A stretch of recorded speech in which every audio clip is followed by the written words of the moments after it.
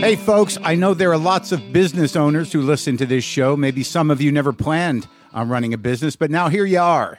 One thing you've always got to keep in mind is how much you're spending on your operating costs. That's one of the first things we had to keep in mind with WTF. And with things costing more today than they did when we started, you want to keep your expenses down. To reduce costs and headaches, be smart and use NetSuite by Oracle, bringing accounting, financial management, inventory, and HR into one platform and one source of truth. Reduce IT costs, cut the costs of maintaining multiple systems, improve efficiency by bringing all your major business processes into one platform, slashing manual tasks and errors. By popular demand, NetSuite has extended its one-of-a-kind flexible financing program for a few more weeks. Head to netsuite.com/WTF for more. That's NetSuite, NetSuite.com/WTF. Lock the gate!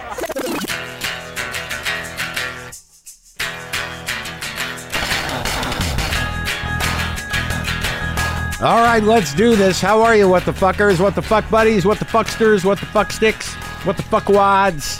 What's happening? What the fuckadelics? I'm Mark Maron. This is WTF, my podcast. Thanks for coming by. Thanks for sticking me in your head.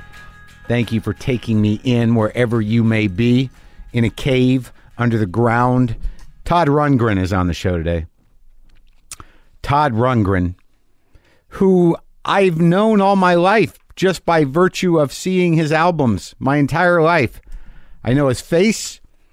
I know I could identify him all my life, I think. Since I've been cognizant of looking at records, I've known Todd Rundgren's face.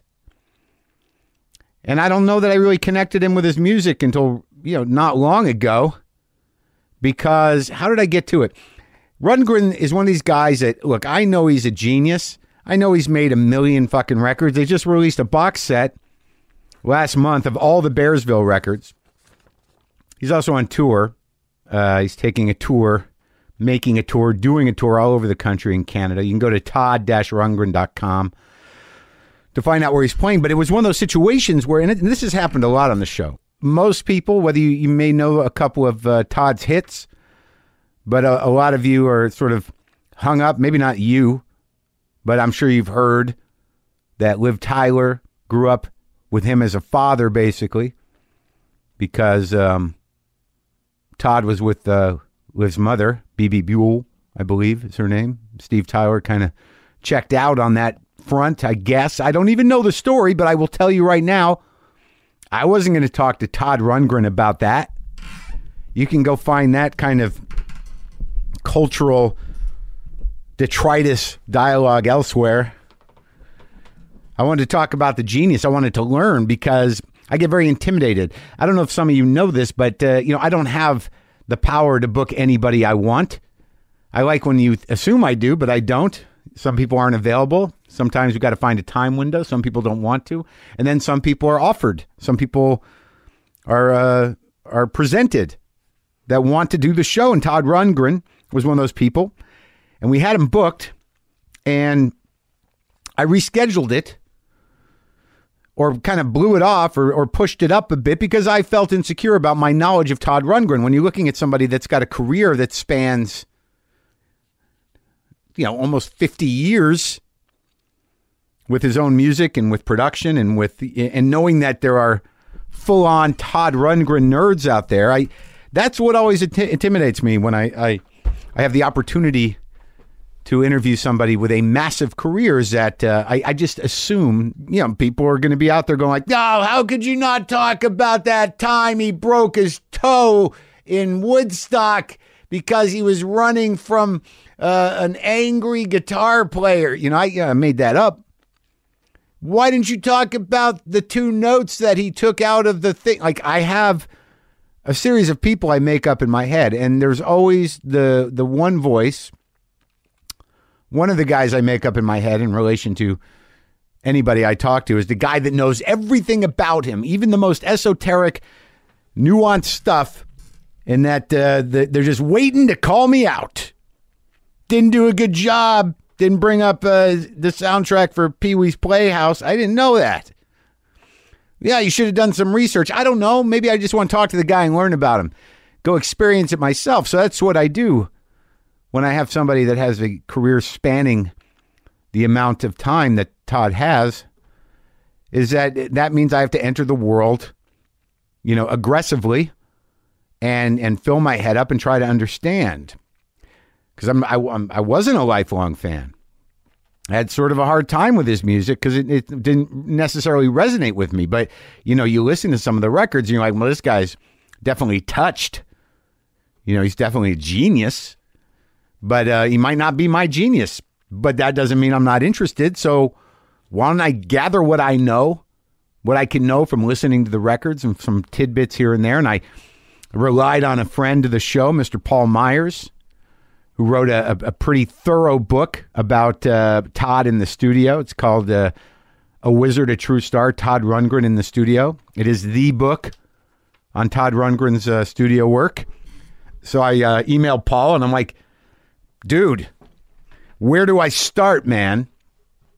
So he got me on it. And the first time that I became sort of fascinated with Todd and I picked up one of his records at a used record store was because the Sales Brothers, Hunt and Tony, Hunt, who I've interviewed, who were both the offspring of Soupy Sales, but Hunt is one of the great drummers, one of the great rock drummers, as is his brother, one of the great rock bassists, played a bit with Todd and with Iggy Pop on Lust for Life and with Bowie in the Tin Machine. And when I talked to Hunt, he said that he was playing with Todd when he was 18 years old, 17 years old. So I became sort of fascinated with Todd then. I listened to those records and I did what I could, but I wanted to talk to him. And I wanted to learn from him and just engage. And that it's always amazing to me that when I'm insecure about an interview, and that usually happens when they have amazingly long careers and are incredibly prolific or have created a lot of great stuff, that I just know that I'm going to miss something. So I overcompensate and I talk for a really long time.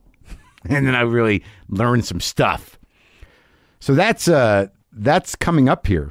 You're going to hear me talk to the wizard himself, Todd Rundgren, who, great stories and a lot of stuff that, in terms of the history of music and the music that I do listen to and enjoy that I didn't know and was, it was great. And he's got opinions, man. The Buzz. So let me just loop you in. Been having some trouble with the Buzz. My phono. Fuck. When I talk about this, it's so stupid.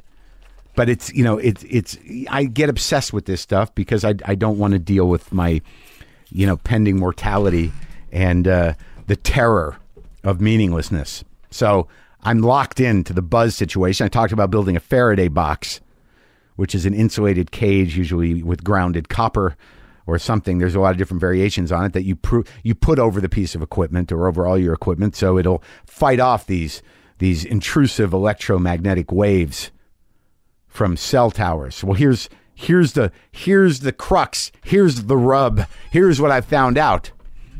I did all the troubleshooting I could, and I thought that now I'd limited it to the wires because I brought my receiver down the hall to Brian's office, and we plugged it in there, got no buzz.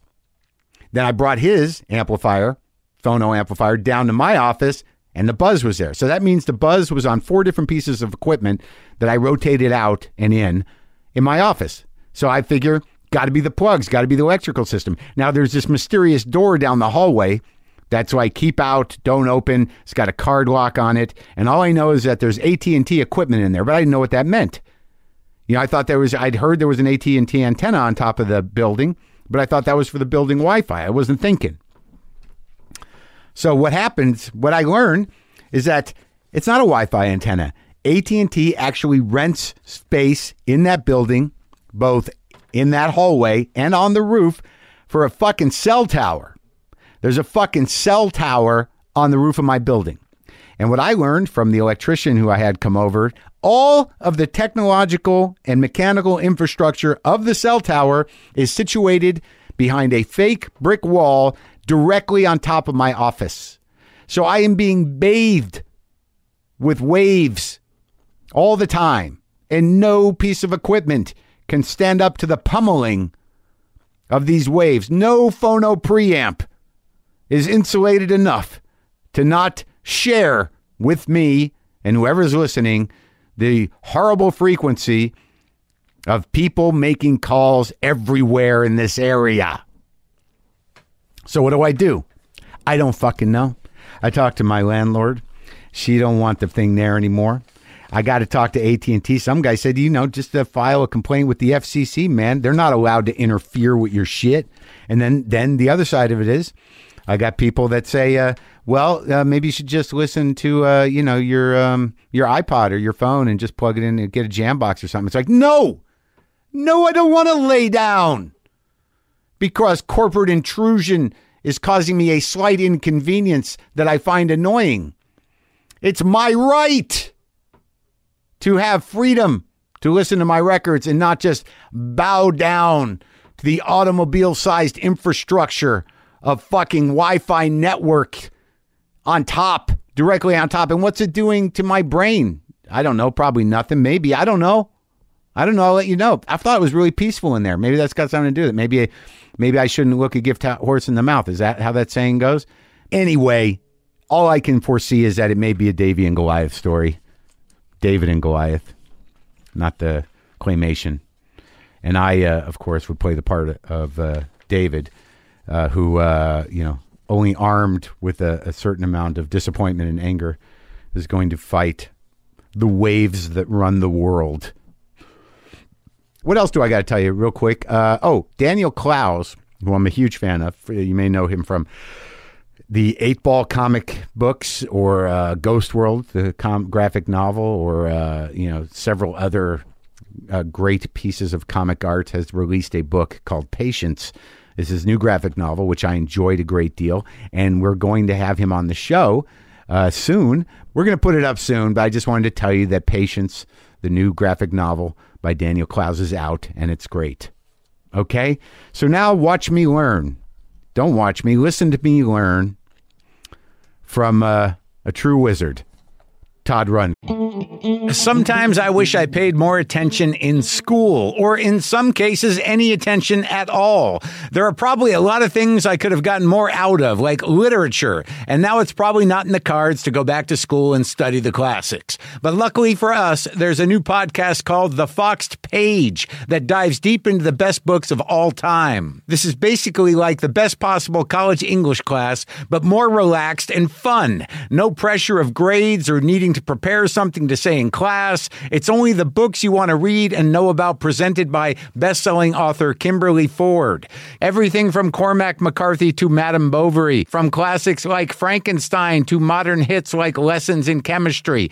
I love Ireland, but I missed the boat on James Joyce. The Foxed Page has a 3-part series on Dubliners, and that's a pretty great starting point. Want to get the most out of what you read? The Foxed Page is for you. Get it now wherever you get your podcasts.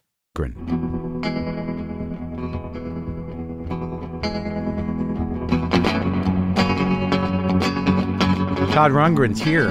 You're here at the garage. Where were you today? I got in very early this morning. From? Kauai, where I live. You live in Kauai the whole time?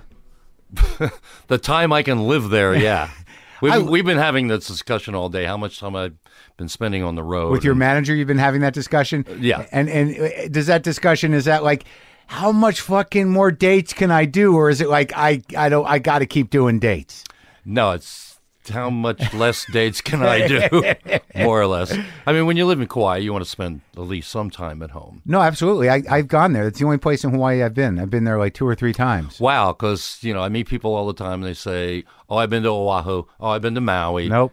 Never been. Only Kauai? Only Kauai. For a honeymoon or something like that? I've taken several different, 3 different women there. For a deflowering. Is that what you're saying? Well, I don't know what it is. I just don't know where to go. I'm a sort of an anxious guy, and I think I went there with the first wife, not for a honeymoon, but for a vacation. And I was so taken with it. I'm like, this is going to be the go-to place. I thought it might be with her for the rest of time. It didn't pan out that way.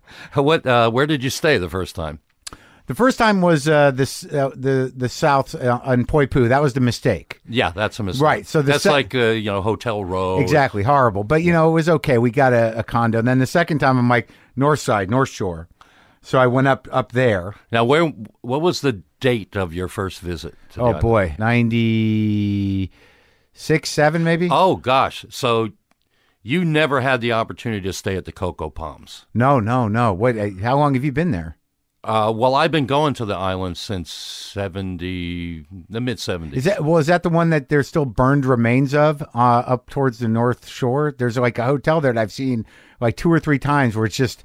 It looks like... Well, it's on the way to the North Shore. That's the Cocoa Palms on the left. Yeah. That was where Blue Hawaii was filmed. No shit. With Elvis. So is that the one that's got like like a haunted house kind of like? Well, no, it's full of black moss and you'll die if you go. But it's like it's worse than haunted. It's like a rotten shell, right? But it's there. Yeah, they keep saying they're going to rebuild it. There's another consortium says they're going to rebuild it. Mm-hmm. It'll never be what it used to be because it had just the perfect amount of tack. Yeah. To it, but it was like everything you thought about because you saw Blue Hawaii. Yeah. And it was everything you thought about. Yeah. When you went to the islands. Right. Right. You're eating lunch in the lanai while birds come, and eat out of your hands. Yeah. And it's right next to like a canal full of koi swimming around, and every evening they have a torch lighting ceremony. Sure. A pig is roasted. Oh yeah, and the guys in the pareos are rowing their little canoes down the canals and everything, and it's just like. And if you ever saw Blue Hawaii, all of that is kind of reenacted in there. Right. But gone. It's gone. That was the first place that I stayed, the only place I ever stayed until 1993. Hurricane Iniki came through, and the eye of the hurricane, 200-mile-an-hour winds went right over the island. Leveled it. It totally leveled it. So you were there maybe 3 or 4 years after that happened. The place took a real haircut. Well, I mean, but you've been going there since the 70s? Yeah. What the hell was down there in the 70s? Nothing? I was getting away from an evil girlfriend. Oh, yeah? See, you took your girls there. You ran away. I went there to just get a little respite. As far away as I was living in New York at the time. In the city. Yeah. So what are we talking, 71, 72? About then, 73, 74. Somebody suggested, why don't, Go. Get out. Go. She's going to kill you, man. Go for a while. Well, no, all that came much later, and I almost killed her. So. Oh, where's that song? Some things are not meant for publication. Really? Yet. There's always time. Yeah. The deep dark record that's when you can't quite sing anymore. That's when you do that one. When I start to sound like where it's just wisdom coming out. Yeah, Johnny Cash. Yeah, right. You call Rick Rubin up and argue with him about it. Here's the deal with me and you. Is that why am I here? You wanted to come. I did want to come, but I was surprised to be invited to come. Well, the weird thing is like I've spent my whole life, saying like, I got to get into Todd Rundgren. How do I start? There seems like a lot here. Yeah. How do I start? And then like a few years ago, I started, and obviously it's very difficult because you continue to put out stuff, but that happens. And then in a panic, when I knew you were coming, I DM'd Paul Myers, and I'm like, dude, which ones? What am I? Well, he's pretty authoritative. But he's the guy, right? Well, he wrote the biography. He wrote the biography. He wrote the story of my productions. Yeah. Essentially, it was, each chapter was about a particular record that got made, and he interviewed me, and he interviewed the musicians who were involved in the record and anybody else. So it's real recordy stuff. So, it's pretty much, it's not gossipy. Right. It's, if there were any significant, things going on, those were certainly related, but otherwise it was mostly an insight into the process. Right. Well, the thing that blew me away is that because I've gotten into vinyl again, right? So I've got the Ballad of Todd Rundgren. I've got that one on. Wow, nobody has that. Really? That was kind of the lost album. It was my second album. Right, yeah. First album came out on what was originally Ampex Records. Yeah. What happened? Wow, what happened? Well, to them? Albert Grossman, who was like the Uber manager of Let's talk about that. Let's go in sequence then, if we're gonna go, because we're going there. Yeah, exactly. Okay. So what happened was, I started getting into psych rock. So then somebody hips me to Nas, and then I'm listening to Nas, and I'm like, holy shit, that's Todd Rundgren. He's in Nas. So how old were you when Nas was in existence? I was 18 when we put the band together. And where were you from? Where did that happen? Philadelphia. So you're a Philly guy. Grew up in Philly. I did not grow up in Philly. I grew up in Westbrook Park, which was in Upper Darby, the westerly suburb of Philadelphia. And I went to Upper Darby High School. Yeah. Other notable graduates were Jim Croce and Tina Fey. Did you know Jim Croce? And Sherry O'Terry. He graduated before I was there. And, of course, Sherry Tina O'Terry, Fey is much younger than me. So yeah, whatever. Yeah. So, anyway. But when you were, we're talking mid-60s, you're in high school. Yeah, I graduated in 66. Graduated, air quotes, in 66. So what's going on musically in Philly? That was like an R&B town, right? Well, we were sort of an R&B town because we're right on the Mason-Dixon line. Right. And so, like anything above the Mason-Dixon line, that's the North. That's the Yankees. Sure.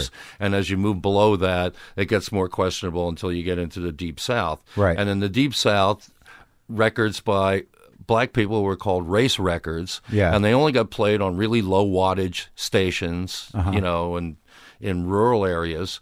But in Philadelphia, right on that sort of cusp, and we had a DJ, his name was Jerry Blavitt. Yeah. And he played nothing but R&B records. Yeah. Everybody else is playing white music, And Jerry Blavitt, the Jewish guy. Jerry Blavitt, the geeter with the heater. Yeah, he's playing the black records. He plays all the black records. He's still alive and he's still DJing. Have you met with him and thanked him? Never met him and never got to thank him. So, but there's time. There's time. There's time. So is that what you were taking in? Was that your thing? Well, when we were growing up, that was, a thing that a lot of other areas didn't get. They didn't get that sort of R&B music. So that influence, that's in me. It's in Daryl Hall. It's in, a bunch of people who come out of Philadelphia. And when did you start, like, what kind of childhood were you in? What did your dad do?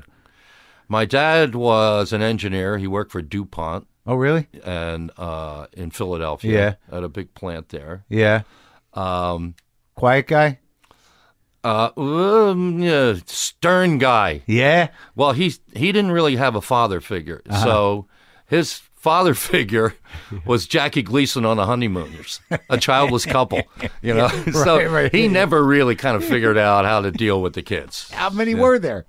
4. Oh my God! Yeah, he knew how to make them. Yeah. But managing them was a different story. Are you the oldest? I'm the oldest. Yeah. Oh my God! Everybody's still okay? They're still there. We were never okay. Come on. But they're still outside of Philly and stuff. Still in the Philadelphia area. But when did you start? Like, here's the thing I have when I listen to as much of the catalog as I can fit in my head, is that it becomes sort of difficult to define, what you do because you're singular, and I guess that's a good problem to have. But like, I don't know, like I don't even know what to call it. I know that you've spawned a lot of, like when you say Hall & Oates or Daryl Hall. Yeah. It feels to me that, like, without you, there'd be no him. Nah. Okay. I worked on Hall & Oates' third album. Okay.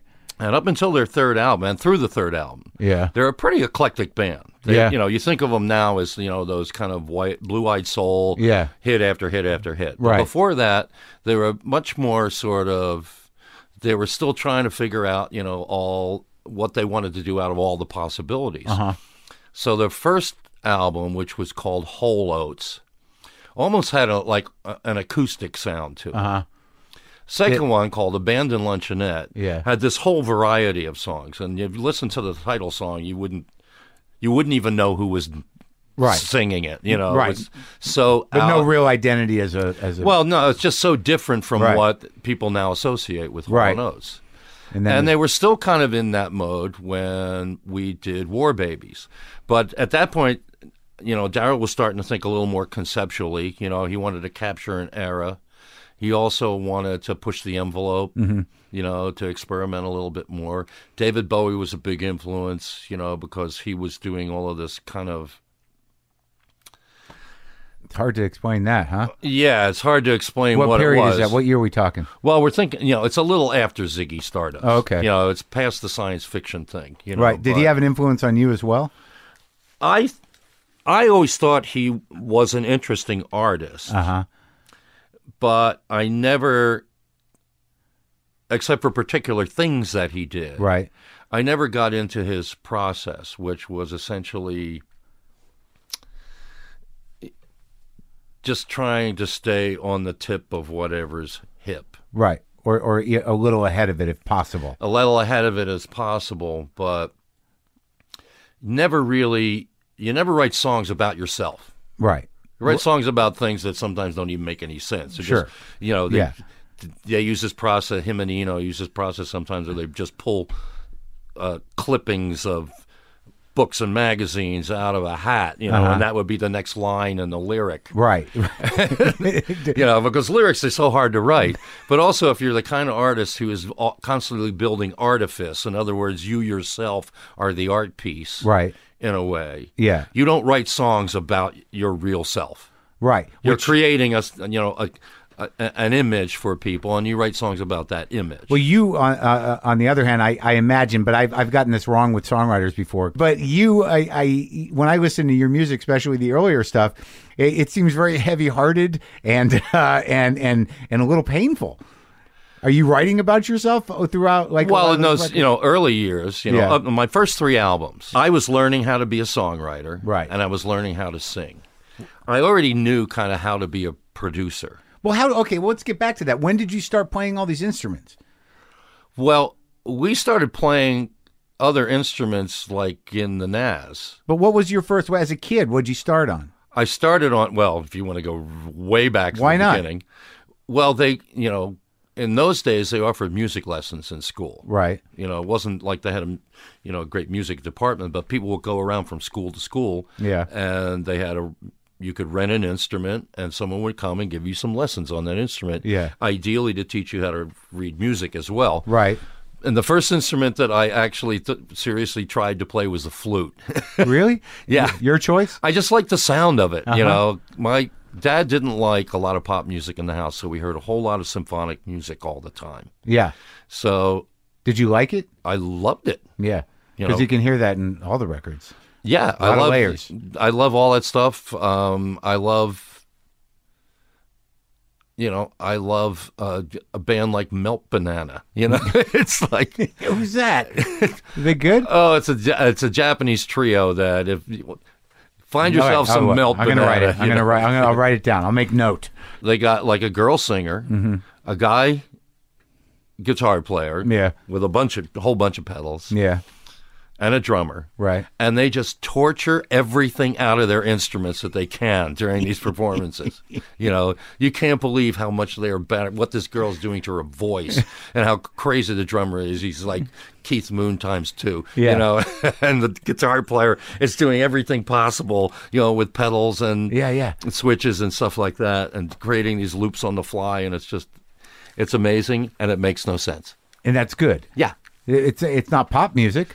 But it's good. But it's like, part of music has always been, we've gone through this entire illusory period since Edison discovered how to record sound. Yeah.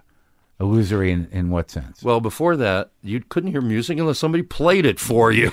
Right, yeah. Now when's the guy coming over? Yeah, now we got able to capture the performance, the sound of the performance. Right. And we've really perfected that over 100 years or so, 100 or more years. Too perfect sometimes. Whatever, but people have lost the idea of the difference between like a performance, which is always there. Imagine all the technology disappears, right?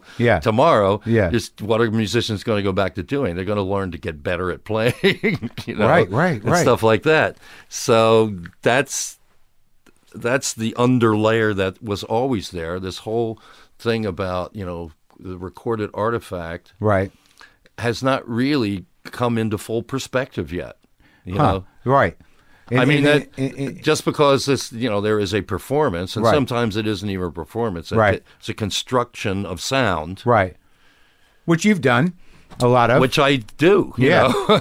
But you love to perform live, clearly. Yes, and I also enjoy performing live, you know, and I realize that that's, if you stop doing that, you take most of the joy out of making the music. Uh-huh.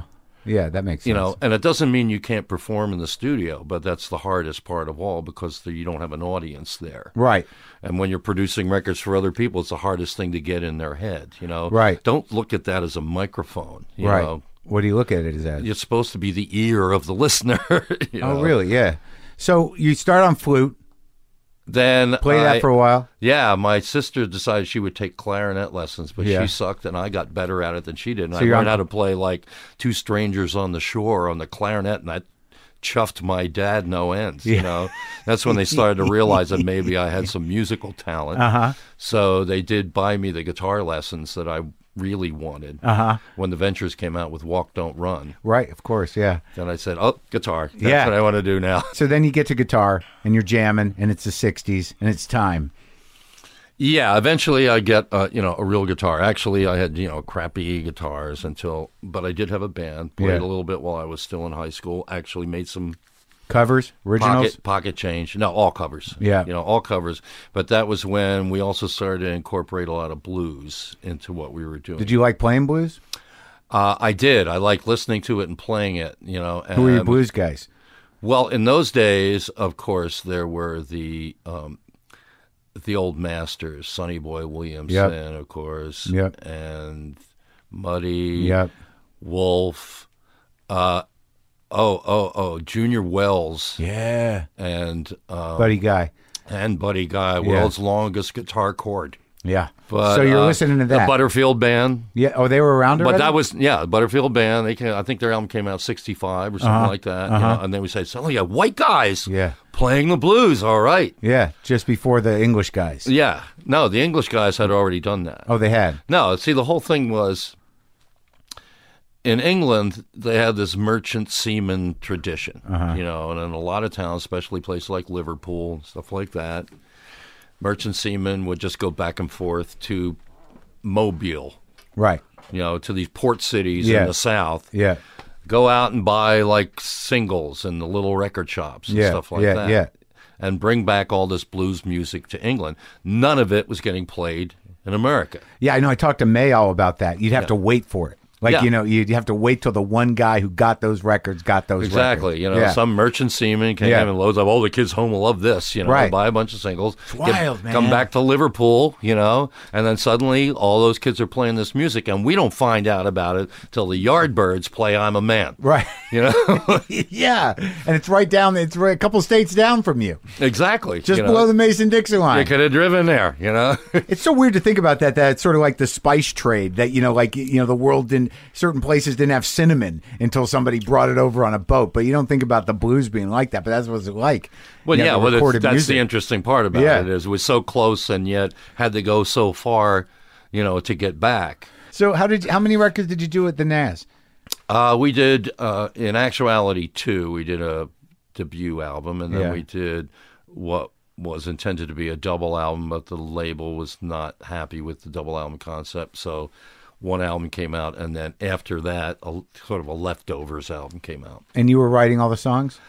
Pretty much, yeah, and that was part of the problem. Why? I suddenly got smitten by Laura Nyro. Yeah. Eli and the 13th Confession came out, and it totally Yeah? rocked my world. And I Changed started your whole way of thinking, didn't it? Yeah, about music, and up until that, you're writing for the group you're in. This was like, holy crap! What about it? This girl's like 19 years old, Yeah. and she is writing and singing like, Yeah. like Transcendent. she was 50. Yeah. know? And she was like, a star overnight, but she didn't know how to manage her career very well. Right. But kind of what happened while I was still in the NAS, I got my manager to arrange for me to meet her. It wasn't Albert Grossman yet, was it? No, it wasn't. It Right. was the manager of the NAS. Okay. We're still in the NAS. And How's that guy doing? Yeah. Gone. Gone, yeah. but So you meet Laura Nyro. so I meet Laura Nyro. I go up to her apartment, which is in the Dakota. Really? Yeah.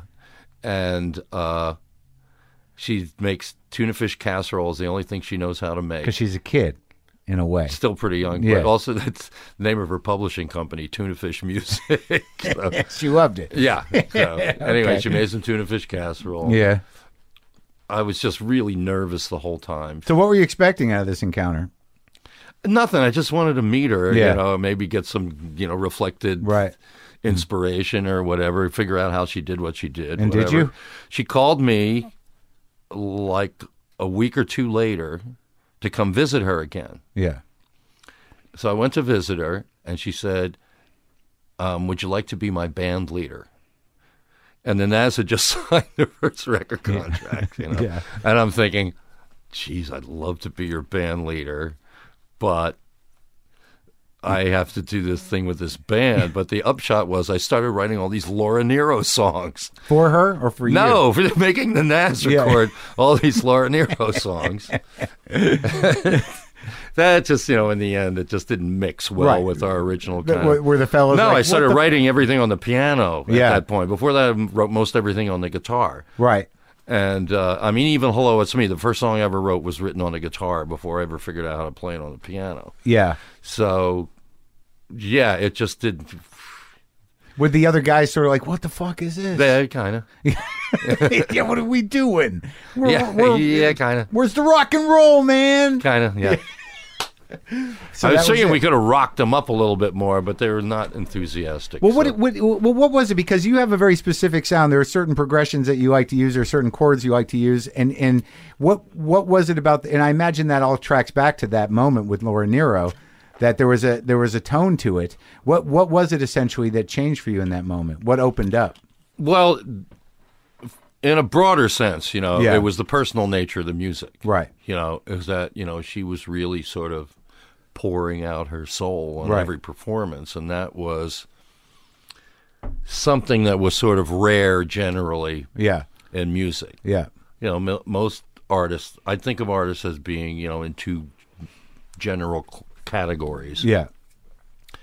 One is that they are revelatory, in other words, you get the idea that they're really singing, they really believe what they're singing, Yeah. Yeah. And the others are like obfuscatory. Which what? Like Entertainers? David Bowie, Sure. somebody who's like, you're creating an image, Right. you don't want that image to crack. So Right. you can't be revealing too much of something that isn't that image. Right. But at some point, you entered a phase of stagecraft that certainly was large. Well, yeah, that you could call that maybe even a third category, which is, a... I'm showing too much of myself. I better put on some eye makeup. No, it isn't. No, it isn't. It's when you start thinking in actual theatrical terms and you write for that moment. Oh, okay. You write for the stage. Right, right. Like you're writing a musical or something like Yeah. that. And so you're trying to figure out what's the unifying theme here, if there is one. That's So that's how concept albums and the tours that follow them are built. So it's like a theater piece almost. Exactly. Is there a unifying theme, first of all, that Yeah. we should play off of? Does it involve costumes? Yeah. Does Yeah. it involve special effects? Yeah. Things like that. We could totally dove into that when we could afford it. So and still will. But those those first records, did you see them as whole pieces, all of them? No. I Okay. mean, my very first record was a total pastiche. I just was curious about how. So Runt and the one I have, the Runt, the Ballad of Todd Rundgren, and I guess like the album after that, which Something was Anything. that was a big record. That was like two record, double record, right? That was a double album. It had like 3 hit singles off of it. And it was like that was a concept record, wasn't it? Well, the only concept initially was that I was going to play all the instruments myself, which Yeah. I had not previously attempted to do. But would that take 2 years to make? No. Oh, then you played all of them. And I played, well, except for the last side. On the last side, those are all live tracks, like the Something Anything that everyone's familiar with. That was a live session that I called in the morning. We did 3 songs that day. Yeah. Why'd you decide to do that? Did you just run out of steam, or? No, I had already gone over the single album limit. Yeah. I already had an album and a half. And Right. I thought, do I want to do 4 sides Yeah. of just me, or do I want to do something that's like, oh, the good old days? Right. Good old days being like before you ever got a record contract. Right. You got demo time in a label studio. In those days, there were those very few independent studios. Yeah. You wanted to demo for a label, you had to go into their studio. So you had to do this over and over and over again until you got signed. But you got like an hour, maybe even less, half hour. Got an hour with an engineer, record as many songs as you can in an hour. And you do them all live. Right. There's And no that's what you did. overdubbing. No, Right. no, we don't overdub. You're only going to 2-track anyway. Yeah. So, Well, that's more exciting, isn't it, in a way? well, it brings a whole lot more tension to it. Yeah, you yeah, know? yeah. And that, in a way, can make a better record. And Hello, It's Me was huge. It was a huge song. It did become huge. It was like the second version of it, though. Uh-huh. Because the flip side of Open My Eyes, the first Nas single, was Hello, It's Me, done at a dirgy pace with me playing vibes instead of guitar. Wow. And that's a whole different song. A whole other thing, yeah. And did you feel that, like the Hello, It's Me that became the huge hit, was that, did you feel like you defined a sound at that point? No, I was nonplussed, you know. What were the other hits they were on that I Saw record? the Light. I Saw the yeah. Light was the first hit. Right. Hello, It's Me. And I think it wouldn't have made any difference. Was a lesser hit. Right. But it was a big record. So now It was a great record. As a matter of fact, it opened a whole lot of very interesting doors for me. Is that where Grossman comes in? All of my solo albums are under the Grossman regime. And he was a character, right, that guy? Oh, yeah. He looked like Ben Franklin. Right. And who did he manage? Dylan, Baez, the band? Well, he managed like every significant folk act at one point because he had a club in Chicago called the Gate of Horn. Yeah. He was originally a restaurateur, but he decided he would put on these folk acts. And anytime he saw somebody he liked, he signed them up to a management contract. Right. Which they never got out of. Ever. Yeah. But, yeah, by the time I met him, the Nas, there was a partner in the management, you know, like a junior partner, and he went on to work with Albert Grossman. Right. And after the Nas broke up, I was on the street. I was living with clothiers in the West Village. People that I used to buy clothes from when I was in the Nas. Yeah. You know? Yeah. I wound up living with them. I designed lights in a club. I was doing anything, you know. And you're like 22? Less. Yeah. Yeah. No, that would be about 20. Yeah. And this guy approached me. He said, you know, like, I watched you do the production and the mixing on the last Nas album. You think you might have some talent here. So come to the Grossman organization and help us modernize all these folk acts. Oh. So that was your So job. they started putting me, you know, with Ian and Sylvia and James Cotton and, you know, Butterfield Band and stuff like that, you know. Helping Just in the booth? Yeah. Yeah. Essentially, you know, I did the Jesse Winchester album. I did Stage Fright. I did... Wow, Stage Fright. Though that's just in-house stuff. Did you That like those wasn't- guys, the band? What's that? Well, I was a really, you know, those guys were very, very experienced, Yeah.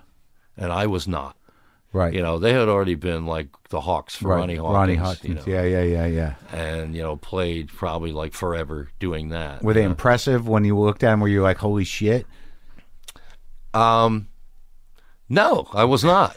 Okay. I mean, you know, I think we got along. They were sort of like, you know, they found me, you know, amusing in certain ways, but also I got things done. Yeah. You know, I exuded a certain confidence about what I was doing, which always sells. Yeah. And did you when you listen to that record, can you identify your sound as a producer? No, and I was not a producer. There was no producer on Stage Fright. Yeah.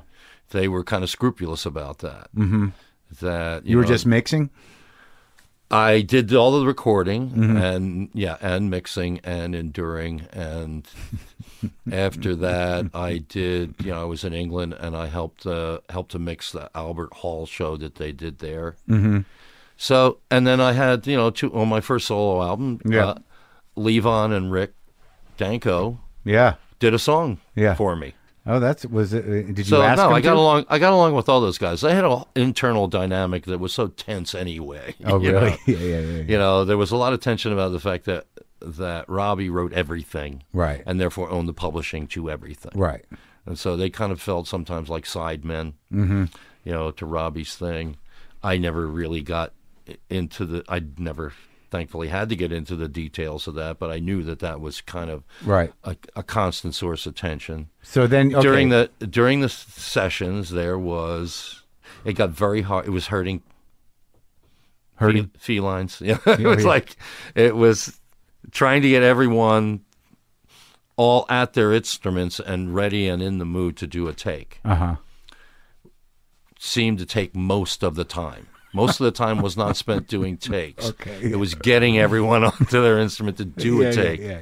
Well, there are a lot of things, would impinge. Yeah. Yeah. One is that Garth was, and likely still is, a narcoleptic. So he would just fall asleep at some point, even in the middle of a song. Yeah. Levon, unfortunately, was involved with opiates and stuff like that. Yeah. We'd be trying to do a take. We're at the Woodstock Theater, Right. And we can't find Levon. We're ready to do a take. Can't find Levon. Finally, find him under a pile of curtains somewhere, fast asleep. Yeah. We do a session one day, and Richard doesn't show up. Uh-huh. Where's Richard? Nobody knows where Richard is. Richard apparently has spent the night in his car, nose face down in a culvert, Okay. all night long. They had issues. But that's how you got into that with Grossman. But that's kind of like, that Yeah. it characterizes them. Yeah. You kind of channel those issues into the music ultimately. And that's a job of a producer? Ultimately, but as I say, I was not the producer. I did not have I know, the, but this was I did not have the authority to say, hey, let's get to But you had the authority to say, Wake up, Levon. Come on, guys. Can we just hey, Levon. Well, I had apparently, I don't remember literally what I did, but Yeah. I could be very sarcastic and needling and stuff like that. All right, well, I remember they all got angry with me because at one point I referred to Garth as an old man. Oh, really? Because relative to me, he was, Yeah. but... All right, so after, so that's how you got in with Grossman. So what happened? What were these opportunities that opened up for you after you did, the big one, anything? You were about to say like a lot of doors opened. Well, this is essentially what characterized my output from that point on, and why it is so difficult for you to absorb it. Right. Oh, good.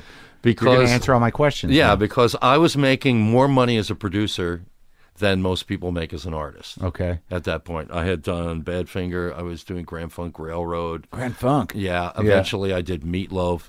So Bad Out of Hell, right? Yes. That's a big record. It was a very large record. Still a big record. Big boy, big record. Yeah. Yeah. Still pretty large, actually, Yeah. ironically enough. You guys friends? We never see each other. But, I always wondered about that. But if he... Not about you and him specifically, but relationship. We were never close, right? Thankfully. So you were hired by the label after Something Anything? No. No? No, exactly wrong. Okay. I'm just throwing by... I know. Assume nothing. No, Meatloaf and Jim Steinman essentially came to me after they had demoed for everybody in the business. And nobody could figure out what to do with this big fat guy with the overly long songs. And the weird, creepy guy with the white hair and the white gloves playing the piano. Yeah. But they rented a demo studio, and I came in, and they performed most of what turned out to be Bad Out of Hell live. Right. Yeah. With 4 people. Right. Steinman on the piano. Yeah.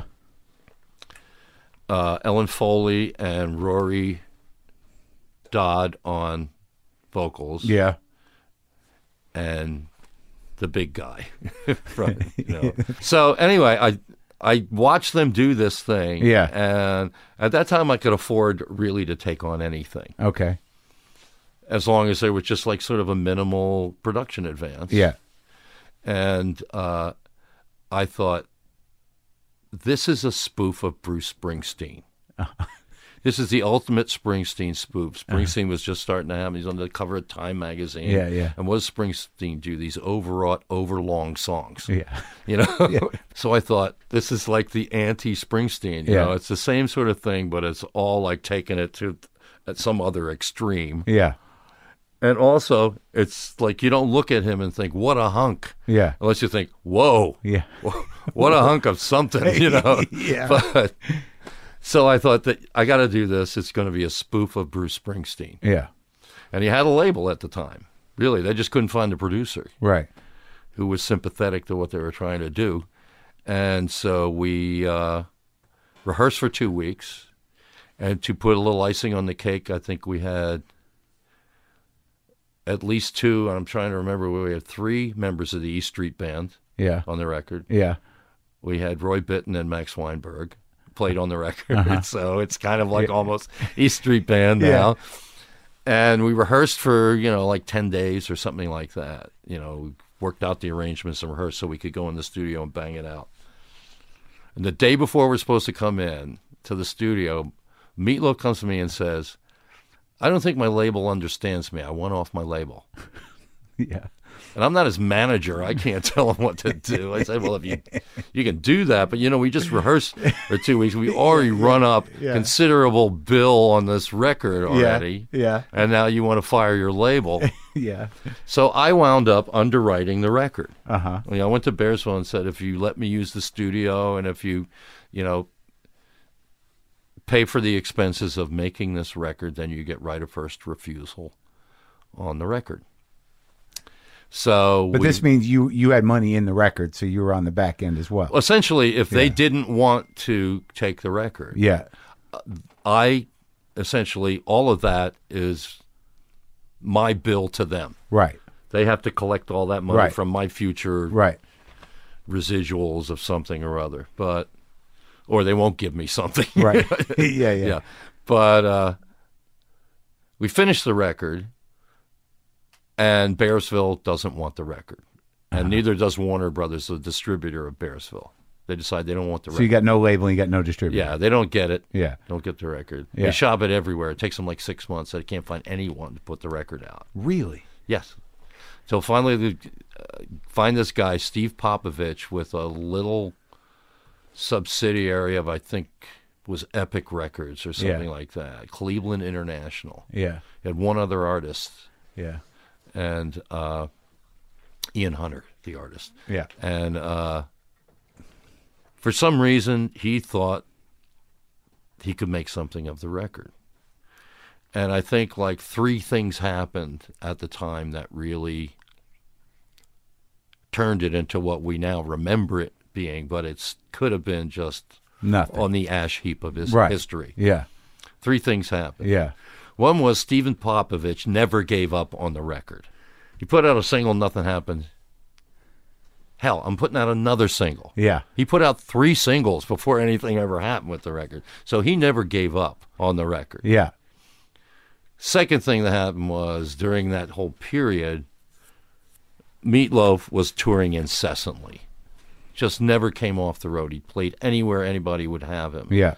And word of mouth started to happen about. We didn't have social media then, Right. but some sort of word of mouth started happening about this big fat guy who's running around the stage and he's got this little sexy girl on his leg and that sort of thing. People say, "Oh, you got to see this." Yeah. So that started to happen. Then the third thing that happened, and maybe the most significant thing, was MTV came on the air. Right. And that Paradise by the Dashboard Light was the longest video that they had. Yeah. And just like any other DJ, this is where you go get high. Yeah, yeah. You put on Dark Side of the Moon and you Get go up something to to the eat, roof. smoke a bone. Yeah. Yeah. Come back later, Makes So sure- this was the equivalent, Right. 7 minutes of I don't have to do nothing, Yeah. And that's what I think, kind of pushed it all over the top. And then they re-released the other singles and they all became hits. And That was a big payday for you too. ultimately, it was the biggest payday I ever had Really? because I hadn't gotten anything. And here's where Albert Grossman came in a little handy. Yeah. He went with me to their management office or their, whoever, the lawyer, whoever it was who was dealing with their business. Yeah. And the record had been selling, and I had never been recouped or compensated for it. So we went to negotiate the terms of that. Yeah. And he negotiated for me more points than both Steinman and Meatloaf got combined. Okay. And the Did check, he then bring a bat with him? and the check that I got was just under, by about 30%, $1 million. Yeah. And that's That day, I remember when I looking at this check Yeah. and counting the digits in it and saying, Yeah. Seriously? 6 digits? Yeah, now I have the opportunity to do really stupid things with money. Right. And that's when I bought a video studio after that. Yes, but you're a creative guy. You needed equipment. You need a lot of, So when you say that they would explain your output, how does that explain your output, the production opportunities? Because most artists, when they make a record, right, or make anything that they make, whatever it is, that's intrinsically linked with their economic well-being, in a sense. In other words, if you don't put out the hit, you don't get the money, you don't get the power, you don't get the woman. It's right. like it's all they have in a way. Yeah. I'm making money off other people's records. Why do I have to think that way when I make my own records? Yeah. So I'm just out there like musical explorer. Music is like other planets to me. So you were able to detach from the pressure of making hits. Exactly. Or even honoring the system.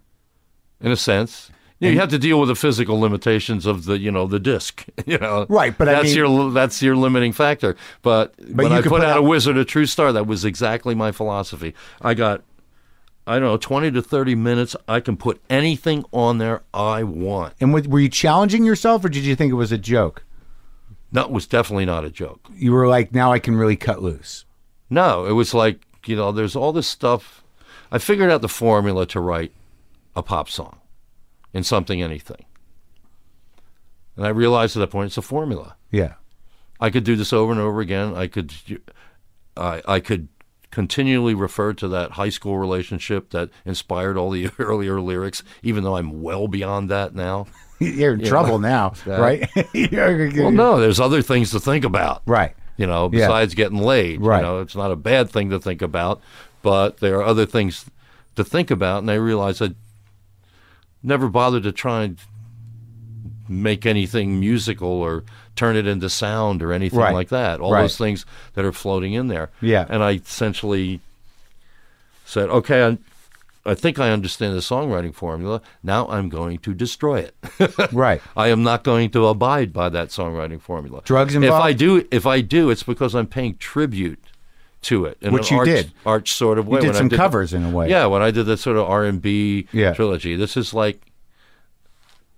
also in my head. This is my influences, stuff like that. This is my aspirations in some way. Geez, I'd like to be able to sing this stuff well. Yeah, yeah. But you also wanted to deconstruct it entirely. In a sense, that's why I became medleys, and after you take it more and more seriously as you're going through the thing, it gets sillier and sillier. It's like, but that record's almost like it's completely progressive in some points where you're almost doing something that doesn't make inherent sense in a pop music sense. It's almost like, I don't know what if the comparison would offend you, but it's almost like a Zappa record in your own style in some ways. That I'm certainly not offended to be conflated with Frank Zappa. But do you see that conflation? Well, Frank Zappa was also, a destroyer in a way too. Yeah, in a way, it was almost my version of Absolutely Free. Right. Yeah. Which was one of my favorite records and a real revelation for me, where you just are throwing musical fragments out. They don't turn into whole songs. Yeah. Some of them are just little transitional elements to another thing, yeah. That he did probably more coherently than I did. In other words, he has an overarching message of sarcasm, I guess you would call it. Yeah. No, definitely. He was, cutting. But you had some humor. There was, on Wizard of True Star. Well, that's the thing. Well, I had some humor. That's the other thing about Frank Zappa. It's like he doesn't mind being silly. Right. And you did a little of that when you were playing with the sounds. And oh, yeah. I mean, I love being silly. It's part of your... when you were a kid, really young. Mm-hmm. And kind of the first time you hear music or you start experiencing music and just... nearly spastic response you have to it. Yeah.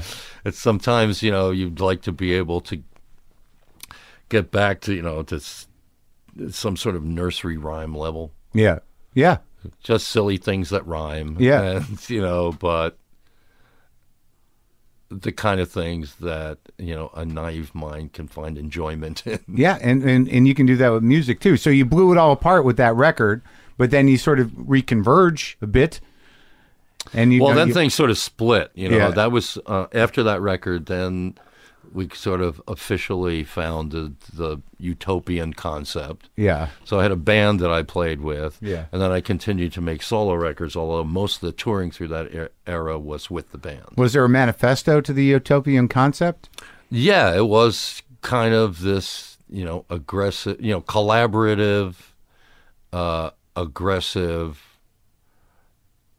musical exploration again. There were a lot of, for us as players, when you start to think of yourself as a player, you play enough to get kind of good at what you're doing. There are these gravitational influences that come by. You know, one of them was Mahavishnu Orchestra. That blew your mind? It blew everybody's mind. Not just my mind, but we were collectively blown. Yeah.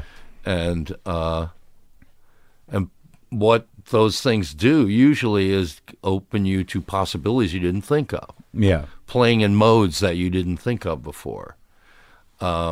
Creating melodies that don't have the typical cadences that you're used to and that sort of thing.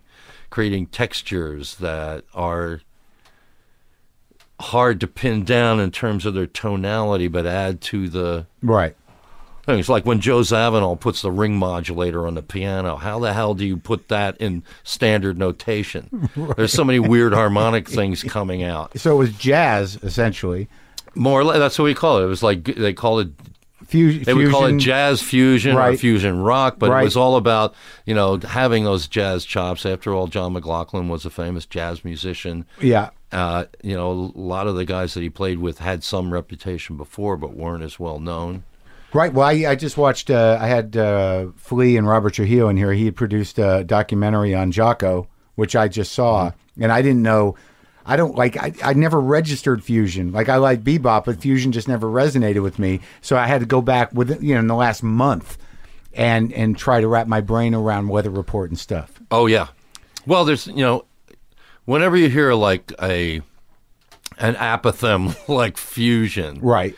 It always conjures up assumptions about what you're about to hear, but these are very vague reference points. Right.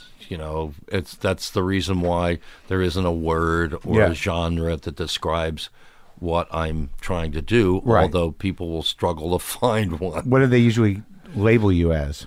Alt rock, maybe. Yeah. But the point is, rock is a thing you apply to anything that has bass and drums nowadays. Yeah. Do you have a problem with what's going on musically now? Are there people, you must be able to find whatever you want.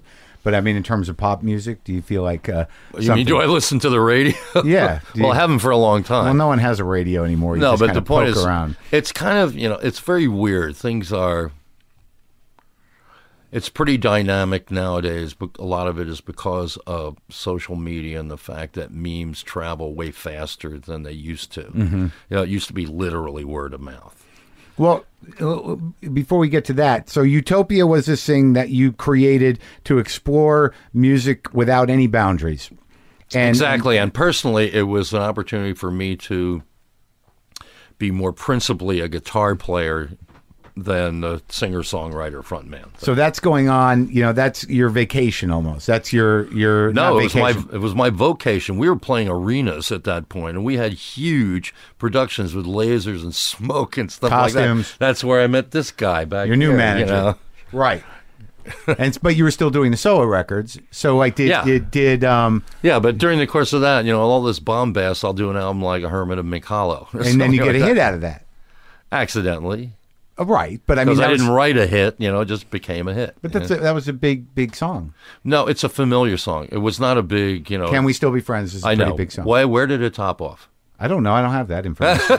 Yeah, I could probably find it. Where did it top off? If it made the top 40, I think that maybe. U.S. Billboard 36. Yeah. Okay. That's what I mean. It's like I have things that people think are hits, but they're actually just fan favorites.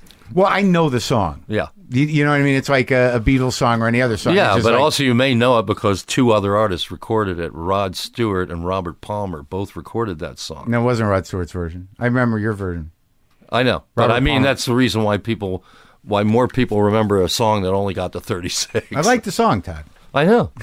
I don't dislike the song. You know. You're just saying you didn't do it on purpose. No, and I'm Utopia saying- was more important. And no.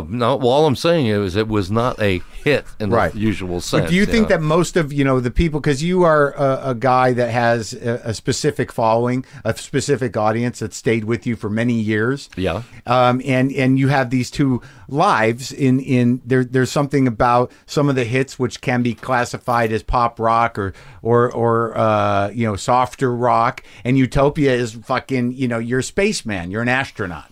Where do you think you garnered most of what you're known for in terms of an audience? I would say that the larger audiences Utopia? were at Utopia shows. Sure, right, because it's the live experience. Partly that, the big show, but we just, we got into a certain sweet spot there, where the big production and stuff like that. How many people on stage usually? How many people in the Only band? 4. Oh, really? No, we were, always. Well, no. Originally, we were 6. Wait a minute. 2 keyboards, drums. It's like a bass, Parliament me, show. and a synthesizer player. Yeah, It's like Parliament. yeah. So it was Yeah. usually 6 people on stage. Yeah. and we would carry out big, heavy sets and set them up every night. We designed, the stage in a certain way and had people doing our lights. It was very important, the production, and people in those days,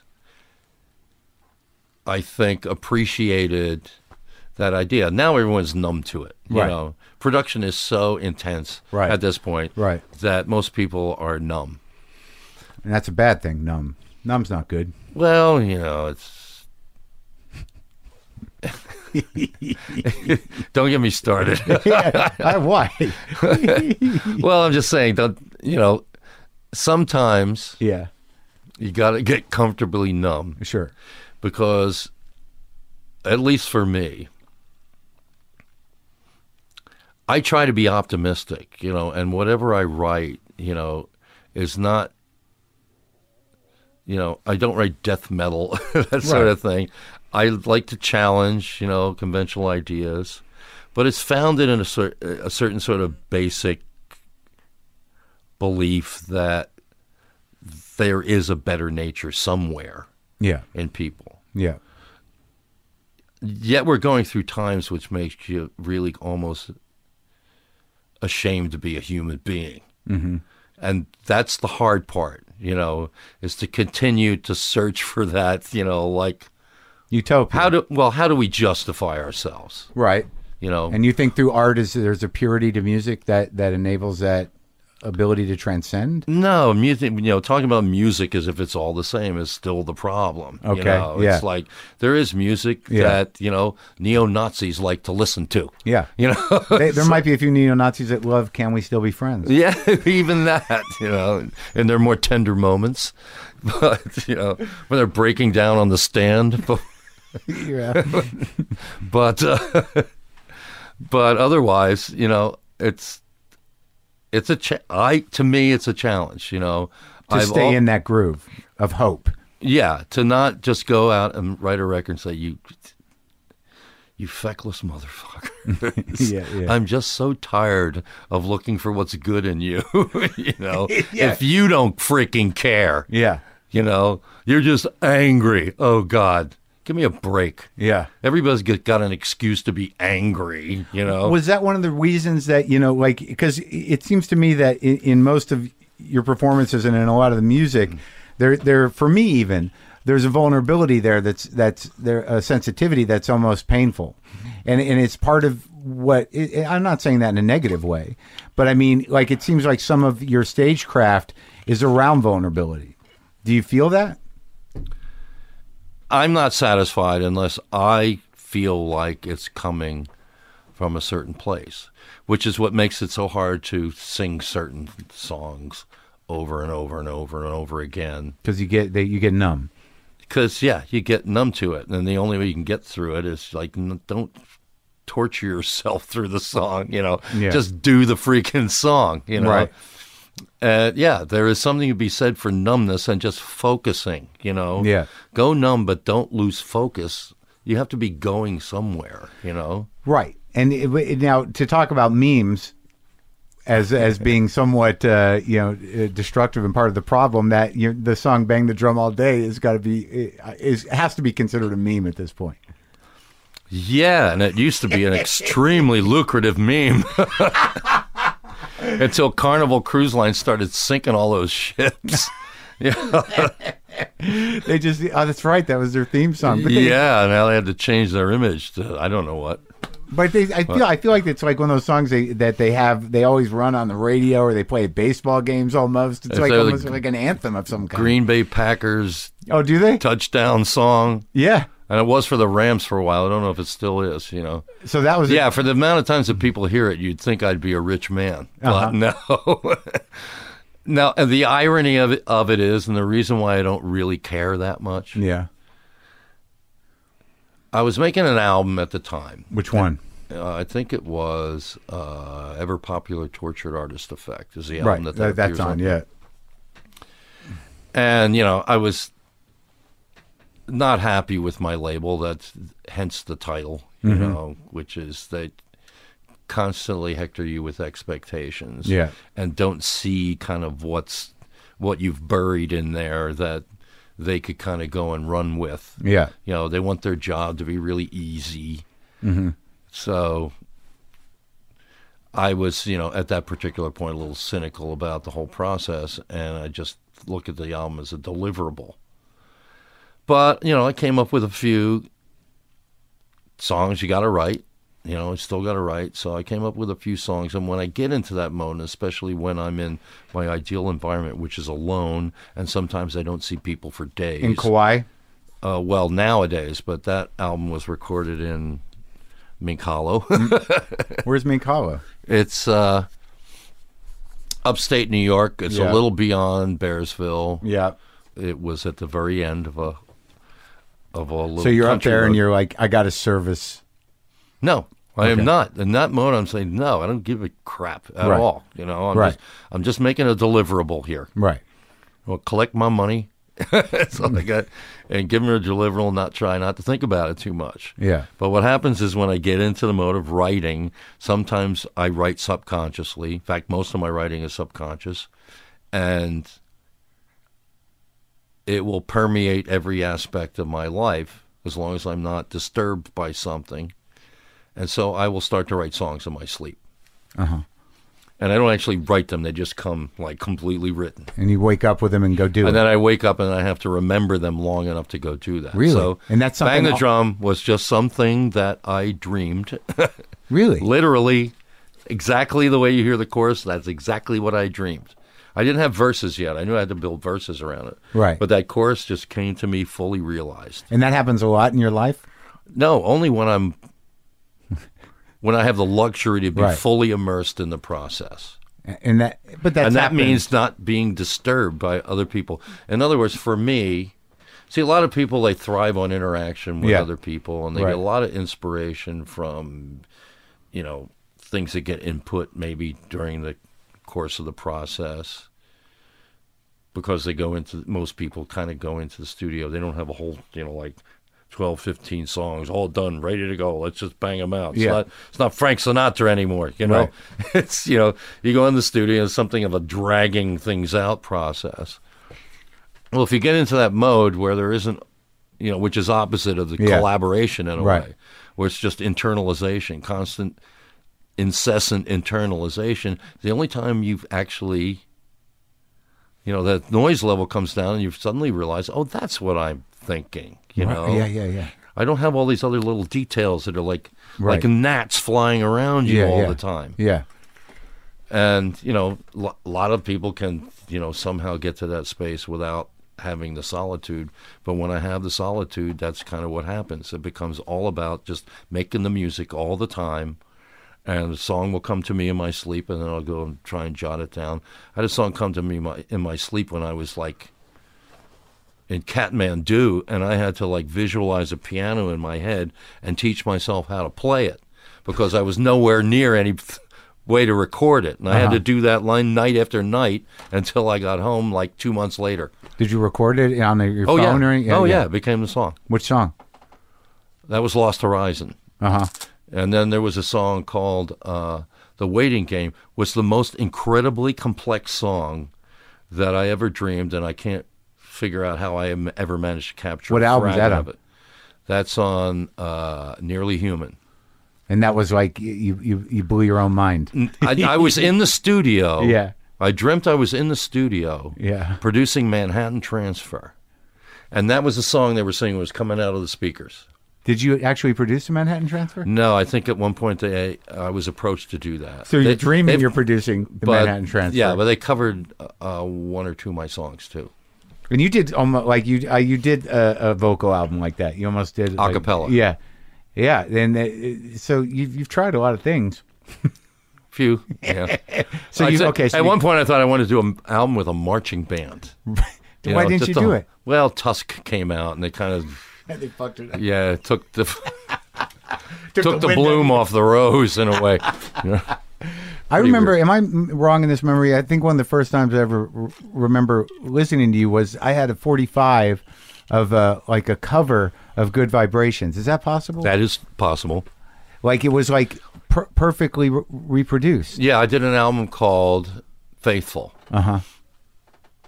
And it was done in what was essentially the 10th year after I had like left high school and became a professional musician. And one side of it was a tribute to everything you would have heard in like 1966. Right. What was coming out of the radio, what was in the boutiques, music store and all of that other stuff. So I picked out, I think, a half a dozen songs that represented that. Right. And made my own radio show. I did them as literally as I could, more or less. As an homage? Yeah, as an homage, but also it was like as if you were listening to the radio in 1966. Wow. What you might have heard. That was the idea. Yeah. And you did it. And then I did another side of original songs. Yeah, so that I remember having that 45. So now, like, are you exhausted? Is your cynicism, invading? Because I know you you put out a record every year almost.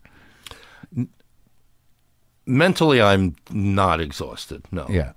Being on the road is exhausting. Do you have to do it? Sorry, we can pretend like your manager's not here. No, he's heard all this already. I mean, being on the road works for me in a certain way. You like it. But the problem is I have 2 gigs now, at least for the last 4 years. Yeah. Which is whatever I do as Todd Rundgren and whatever I do with Ringo and the All-Stars. Yeah. Which is at least 2 or 3 months a year, and some years has been more than that. How's he doing? He's doing great, as far as I know. I haven't seen him yet this week. And what happened with the Cars thing? That was sad. There were possibilities there, I think. You were approached by a couple of the guys? I was approached by Elliot, whom I knew. Yeah. So they approached me. I guess they approached a couple people, but they thought it might work. We did a little bit of a run-through in a studio here in L.A., and we thought, okay, let's give this a try. We'll incorporate as the new Cars. Rick would not let us use the Cars as a name. So that hobbled things a little bit because people are thinking, is this the old Cars or just a different, Was he mad, Ocasek? Was he mad? Yeah. Jealous? Maybe. Yeah. Oh, it was funny. Stephen Colbert made a whole freaking riff about it. Yeah. Something to do with me being in the new Cars and Rick Ocasek, like trying to assassinate me or something. I don't remember what it was, but it was pretty hysterical for a while to hear your name just pulled out of the blue. But you guys toured? No, we never. You didn't hear this? I don't pay that much attention. We were so heavily invested in this. We financed the whole thing on a giant merchandising advance. We're about 2.5 weeks on the road, and I wasn't there at the time because I was hanging out with my son in Cleveland and was going to fly to the next gig. But the bus pulling into Washington, some jerk off. Yeah. Yeah.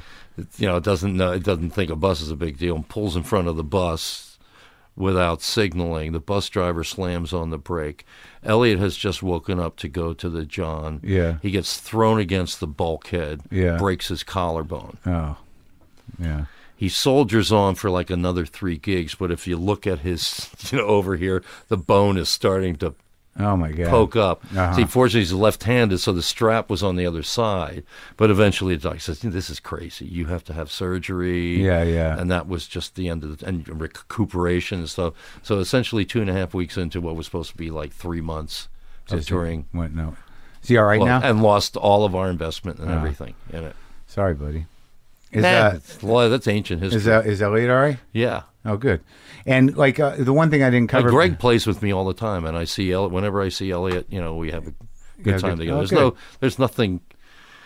I mean, between the guys in the band, there was never any sort of, Right. It's just bad luck. yeah, bad luck. So I didn't ask you about I listened to when I found out you produced that New York Dolls first record. I listened to that a lot too. I really try to identify because I've talked to a couple of producers, and it seems like that you actually, when you do produce, you like some guys are like, I'm just gonna get out of the way, but it seems like you actually make things clearer. My philosophy is you do what you have to do. Mm-hmm. It isn't like doing a certain thing, right? Because every band's or every act, it's not always a band, but they always come to the studio with strengths and weaknesses and things you can count on and things that maybe you're not sure you can count on. Right. Like, for instance, the songwriting. Yeah. At a certain point, up to a certain point, I thought, well, if the band comes in the studio and they don't actually have the songwriting all together, I will ghostwrite for them. Yeah, and they don't mind that usually? Well, I want to get the record done and get paid, and But and if they don't have any other ideas, you kind of have to do that. But do a lot of them go like, "Oh shit, you made it better" most of the time, or is it most of the time like, "Oh Christ, Rundgren wants to"? Well, no. If they have something, I'd always rather use what they have. But they have nothing. Right. That's the problem. You got a song, you got all these great chords, no lyrics. Right. Somebody's got to write some lyrics eventually to this song, Yeah. And if you don't come up with some, yeah, we're going to get this done. So, the example would be like Remote Control, the album that I did, first album I did with the Tubes. Yeah. Lots and lots of great musical ideas, but no kind of overarching concept, So I kind of had to invent a lot of that for them. And nobody's particularly bothered about that. I think for them being still at the time essentially a theatrical act. Yeah. They're looking for music to turn into a show. Right. And so there's not a whole lot of problem, especially if I'm ghostwriting, because I'm not taking any freaking royalties. Well, what about someone like XTC when you produce them? And they're pretty, together outfit. Together in the sense that, there's a lot of music to work with. Yeah. There. Yeah. I kind of got lucky because I caught them at a point of vulnerability. Uh-huh. Because they'd already, when I say they, we mean Andy. Yeah. Let's face it. Yeah. It's a band, but essentially Andy was the one who called the shots most of the time. Yeah. Probably the guy that said to Colin, hey, let's make a band. Right. And I was contacted by their label, by the A&R man at the label, and he said, well, their records have been selling less and less. Right. And costing more and more, And I knew about the band. I was a big fan of the band, and I knew about their history. Why don't they ever perform? Well, it's because Andy has debilitating agoraphobia or something like that. You can't get stage fright, can't play. And also that, he was notorious for driving his own producers out of the studio with his constant sort of anal demands and things like that. Yeah. So, right. I mean, eventually you got another project you got to do. Yeah. You can't mix this album for another year. Right. So I knew about the situation. I had been listening to their music anyway, even before they even approached me. You were a fan? I was a fan, Yeah. but I also knew what was wrong with the records. Yeah. Because I was listening to them. Right. And essentially, what was wrong is that Andy had too much of a free hand. Mm-hmm. And the reason why Andy had too much of a free hand, or why so much time was being invested in these remixes and stuff, is because they never played live. Yeah. Once the album was over, the fun was done. You go home, you sit around until you come up with another album. Right. Unlike most musicians. You go tour the record. Who'll go out and play the record Yeah. and stuff like that. Yeah. So they didn't mind if it took forever, or at least he didn't mind if it took forever to make a record. Yeah. So, I knew from listening to the records, they were getting more and more anal. The sound of them was getting, in a subjective sense, worse. Right. But for reasons that wouldn't be obvious to most people. There's a thing called psychoacoustics, which has nothing to do with the actual music that's happening, Yeah. but with the kind of stress that sound puts on you. Yeah. So, for instance, if you mix the vocals at just that level where you can just kind of hear them, psychoacoustically, you are squinting through the record. Right. Why can't I hear that guy? Yeah. Yeah. Yeah. Yeah. It's Right. like, and plus, he's like, the process usually is you go in the studio, spend a day mixing a song, you take it home, and then you listen to it more. Yeah. At least that's, essentially like Andy's process, listening to it to see whether there's something else you can do to it. Right. So he comes back the next day, he's got an idea for something else to do to it. And usually what that is to take out more air, Right. to fill in some space with more sounds, Yeah. I don't think the hi-hat is like high enough. Let's make that even higher, So he's anal and he's... and the bass is not like low enough. So you wind up with like, if you were looking at it on a spectrometer or something like that, spectrum analyzer, Right. it would be completely flat, Right. across there, because like every freaking space is filled in Right. with sound, and you don't realize how hard it is to listen to that, Yeah. because you're constantly straining to pick things out of it, Yeah. And so they had completely lost track of that as well. And fortunately, as I say, I caught them at a vulnerable point. They didn't know exactly what to do. They had gotten an ultimatum from the label. Which record was it? Skylarking. Okay, so they had done 3 records? Oh, no, more than that. Oh, yeah? So they were vulnerable. They were in trouble. They were a little bit in trouble and vulnerable, and they just sent me their song demos. And I listened to the songs, and this whole idea of a song cycle came to me, that you could make it all a piece, like it's from dawn till dusk. Yeah. It could be a day, or it could be a week, or it could be a year, it could be a lifetime. Yeah. Traveling through all these phases, but it's coming from one place and going to another place. Yeah. And so I essentially took a reel of tape, and I did it before with an album with the Tubes, where we kind of mapped everything out beforehand, mapped out all the tempos, came up with the running order before we ever recorded anything. Yeah. The only question was refining tempos, and then doing some overdubs, laying some stuff. We went to San Francisco, laid on all the drums and orchestras and things like that. Right. Came back, did a few more vocals in Woodstock. But essentially, it was kind of preordained by me. You know? Right. The order. What the record was going to be Right. like, which is something that they never had endured before. Right. Yeah. And so they trusted you. I think 60% of the band trusted me. Mm-hmm. And then Andy never trusted me. Was he happy with the record? Initially, no. He went back to England immediately after we finished the record and took every press opportunity to say it was the worst record they ever made. Mm-hmm.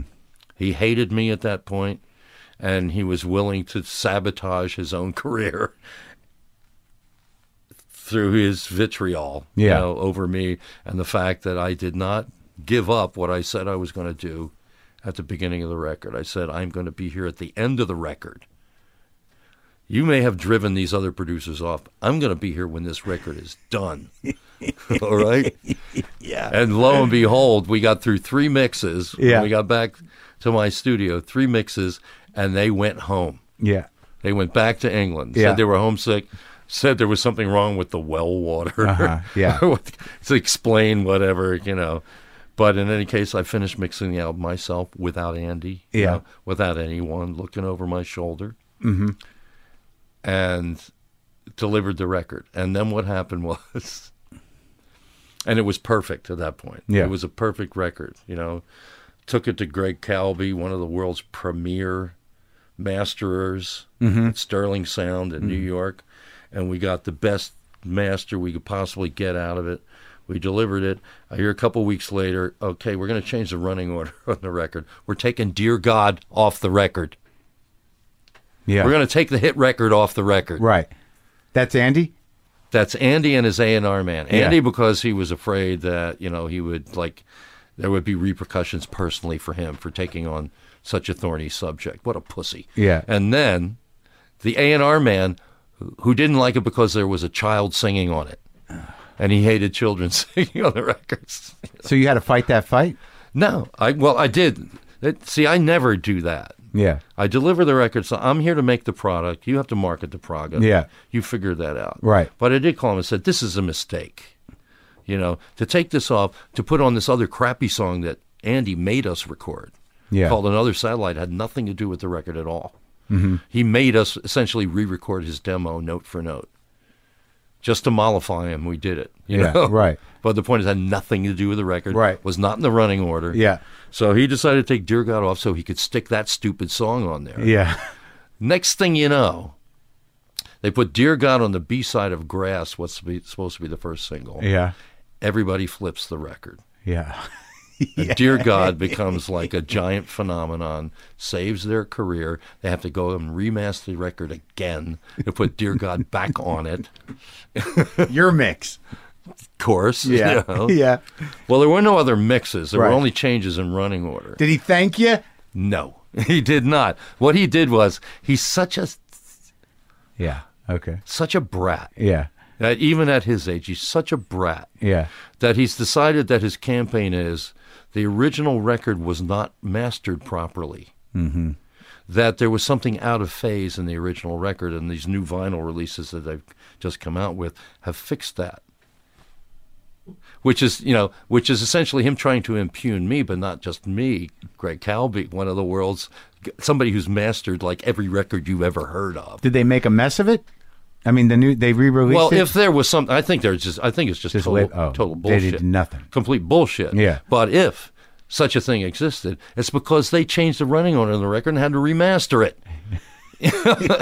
which I had nothing to do with. That's fucking ridiculous. What a prick. All right. Did you do... And nothing's happened in the 30 years since Since what? since Skylarking. It's been that long? Yes. Oh, my God. But you keep working. When was the last full record you put out? It's called Global. It's like sort of like I listened to some of that. So synthesizers, almost dance music, right? There's a bit of EDM, but it isn't as EDM as the one before. State. Yeah. And how do those do for you? We had great shows, Yeah. but we're independently distributed now, Uh-huh. so it's really not like the good old days. But Right. then that's a new reality. Yeah. Selling recorded music. People used to think that was what music is, what the goal is. Yeah. From an artist standpoint, under that old commoditized model, you're selling a thing, an object you can Right. hold. I'm buying records. But the artist and whoever recorded Right. that record, depending on the deal he got, could be making like 5 cents. Library- something, he could be making, God knows. They whatever. reissued Runt. Do you get any of that? I don't even know what the terms of that are, but I would How does guarantee that you happen? that original. Well, under the old commoditized model, there Yeah. are all these so-called material expenses. Mm-hmm. The actual manufacturing of the product and the carting the product to the retailers Yeah. where it gets sold and stuff like that. And that was considered to be considerably significant aspect of the process. Plus the label figures, our expertise in terms of promotion, the fact that we're a bank for you. Yeah. We loan you money to make these projects Right. and things like that.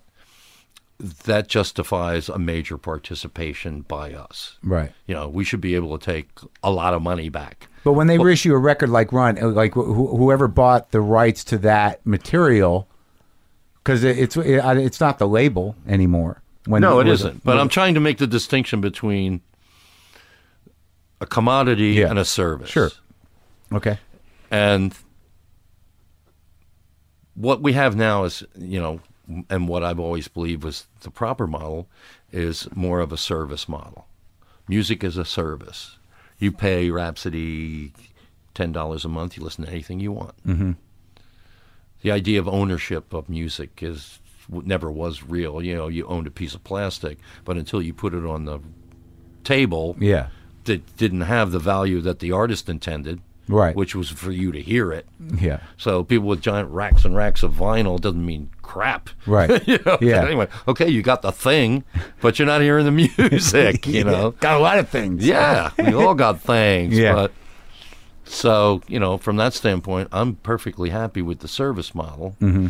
But we're still in this phase where, figuring out how to compensate people for the service model. It's much easier to keep track of a thing than it is bits flying through the air. And it's easier to pirate bits.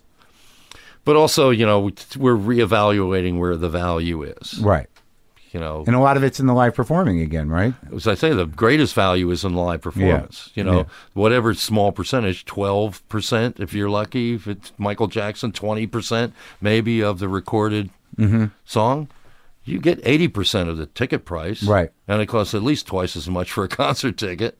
Yeah. So that's where your payoff always was. Right. The music is promotion, and a lot of bands have started to realize that. And T-shirts. T-shirts are big. T-shirts, and if you want to sell CDs, at your merch table. Yeah. How many CDs do you think Jimmy Buffett sells not at his merch table? None. Exactly. So, bands like Radiohead, they realize this, Yeah. Pay whatever you want for the record. Download the music and pay whatever you want, but they realize that that's going to encourage them to buy concert tickets. Right. And other merch and stuff like that. And that's where it's at. Recorded music was always promotion for the live performance. Right. Now, okay, in closing, you produced Grand Funk's It's America. We're an American band, did you? Yes, I did. Was the cowbell your idea? Likely. More cowbell. More cowbell. Thanks for talking, Todd. My pleasure.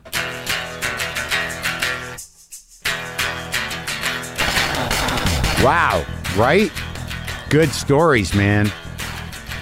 He's a little prickly, but I enjoy talking to him, that Todd Rundgren. It's always nice to sit as audience with a genius. Go to WTFpod.com for all your WTF pod needs. Get on the mailing list. Check my schedule. I'm going to be in Mission Creek Festival at the Ingort Theater in Iowa City on April 8th. The Rococo Theater in Lincoln, Nebraska, April 9th. And Arvest Bank Theater at the Midland in Kansas City, Missouri on April 10th. The last I heard, that one's a little weak, a little slow, so come on out. And it doesn't matter to me if it's just me and, 50, 60 of you in a place that seats however many thousand. It'll be interesting. It'll be a little intimate, and it'll be hard to transcend the weird sadness and absence of others. But it will be an experience that none of us will forget.